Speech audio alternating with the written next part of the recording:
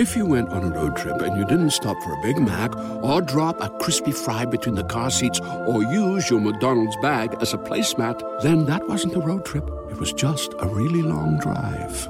Ba-da-ba-ba-ba. At participating McDonald's. Oh, hey, man, say, man, it's the kid that did, man, the pastor, the master, that made the bread come faster from here to Alaska, just faster than Flasher. Sauce Walker, the sauce talker, man, the kid that did, the reason why the sauce word was written, not the kid that didn't. And right now, I just jumped off the porch with Dirty Glove Bastards. Yeah! Get the ass over in the ring and slingshot. If it need. Word. And your Outrage Walker album was like was really interesting. That was a dope project, whole different sound. And then it was interesting to even, you know, like find out that your pops was a wrestler. Yeah.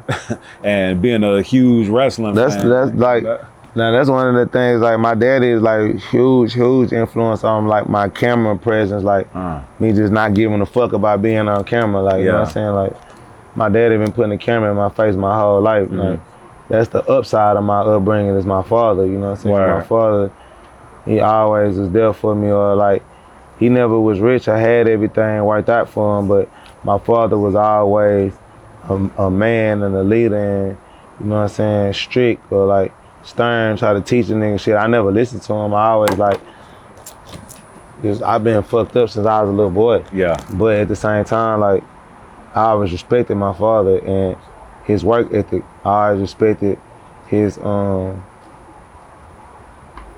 tenacity to walk in a room and take over the room, no matter what room he stood in. You know what I'm saying? My father, a big dude, 6'5", 350 pounds, big old swole, athlete ass dude. Yeah. You know what I'm saying? He tried to go to the NFL, didn't work. Then he played in like the AFL for like season, got kicked out, that didn't work. Then he started being a wrestler and shit, that didn't work, but he had success in different moments, you know what I'm saying? But he was always just an independent wrestler. Like he never made it like WWF or like had toys on a t-shirt or video game, like he never made no millions of dollars off this shit. He never made no crazy money off of that shit, no real money. He was in the circuit with some of the wrestlers. But he was known though. Yeah, for sure. It's like being a known battle rapper. Like you can be a known battle rapper and all the rappers know you, and you can go to all the rapper events, but you're not a rich rapper like us. Right. Or when we watch these sports podcasts and we hear about these cats talking about different niggas that was at the ABCD. And he was a legend. And he was this great athlete, but whatever worked out in his life to where he never made it to this stage. Like even like a Sauce Walker, I never signed the record deal. I'm independent artist. I do what I want to do. So therefore, I've been able to be like this underground folklore legend, but just because of how big of an entity I am and a big of a personality and a person I am, you can't deny my stardom. You can't deny my fame. But as far as like as a rapper, I'm not a signed rapper, a signed record label artist doing the shit that signed artists do. I'm not on Jay Leno and Rolling Loud and at this festival and that festival. I'm kind of like how my daddy was. You know what I'm saying? But I'm the modified version of this shit, so I know how to be a millionaire, I know how to make money, I know how to do this, I know how to do that, I know how to not, and then my daddy didn't have the same internet and the same opportunities that I had. If he had what I had, he probably would have did what I did too. You feel me? It's a new world, it's a different age, you know what I'm saying? But my dad tried hard than a bitch. He made his own federation. He made his own wrestling federation. My daddy like tried to make his own black wrestling federation and shit. And just, you know what I'm saying, it didn't work out. He couldn't get the funding and shit, like, but he tried, and like he knew all the like legendary wrestlers and shit knew him and knew of him, or like he did, like the furthest he got was like being like he was a part of the Nation of Domination, but he never like got no real matches, you know what I'm saying? Like but he'll walk out with him with the suit on. To be rocking with Farouk? Farouk, D-Lo Brown, the Rock. The Rock kind of got some of his sauce with my dad. I can see that too. You know what I'm saying? Like the shirts and the like, my pops was like a known wrestler like in that community for sure. You know what I'm saying? But he never like got where they was at. You know what I'm saying? So we never reaped the benefits of it. But I understood like stage presence and like talking on a microphone, recording and like editing videos and like watching my dad edit videos and like record, scream at a microphone and shit, like just be energetic, be entertaining. Like I've always watched my dad do that, and I was always entertaining myself. Right. So it just like kind of mixed. Yeah, and being a wrestler, like those guys, because I watched The Other Side of the Ring, the documentary showing like, you know, or The Dark Side of the Ring, I think is what it's called. But like they just show and talk about like how them cats was constantly like creating characters and, you know what I mean, always had to, you know, do stuff for the storyline or, you know what I mean, just whatever you have to do to keep it interesting. The build up, the makeup, you know what I'm saying? You can't break character, making the storyline, making it make sense, and then throwing all these cliffhangers and curveballs and shit in it, just like gonna keep the crowd in tune and keep them waiting for a whole another 4 or 5 days until you air again. Yeah.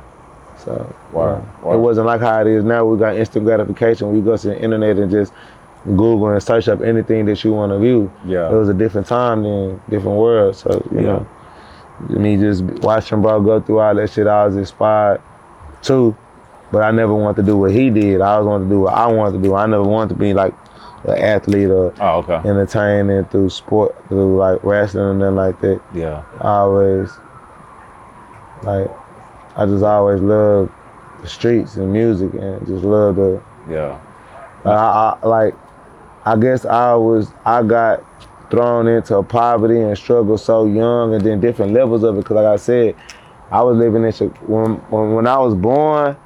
I probably stayed in Houston for like a year and a half, maybe 2 years, and then my mama took me from my dad and ran to Chicago for like 3 years, 2-3 years. So I didn't come back till I was like 4 or 5. Gotcha. 4 or some shit. Then I come back to Houston. You know what I'm saying? So like I just went through that. So like when I'm coming into like mental understanding and shit, I'm already seeing shootings and dope fiends and drugs and Black Panthers, and I'm already seeing like all kind of just Chicago ass shit, like young, and then go back to my city, and then I'm seeing how Texas is and how this is. Then my mama come out here and she would dance and be in the strip clubs and shit. So now I'm like, I'm way off of 290 and 45 North and shit, like sitting in the back of the car waiting on my mama to come out the club and shit, like overnight, like waiting till 2 o'clock, getting there like 9 or 10, cause she ain't got nobody to babysit me and watch me.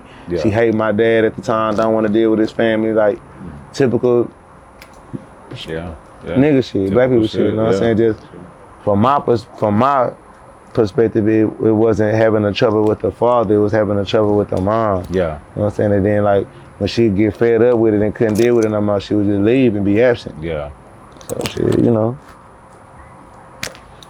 I just, you know. Nah, I know how it is. I mean, it is what it is. You know what I mean? Like, and that's harsh to a certain degree. But when you done went through it and then dealt with that, then you know that's what it is, and you can't do nothing but come up out of that. You know what I'm saying? So that's what I meant on that tip. Get the ass over in the rented slingshot. If you went on a road trip and you didn't stop for a Big Mac or drop a crispy fry between the car seats or use your McDonald's bag as a placemat, then that wasn't a road trip. It was just a really long drive. Ba-da-ba-ba-ba. At participating McDonald's.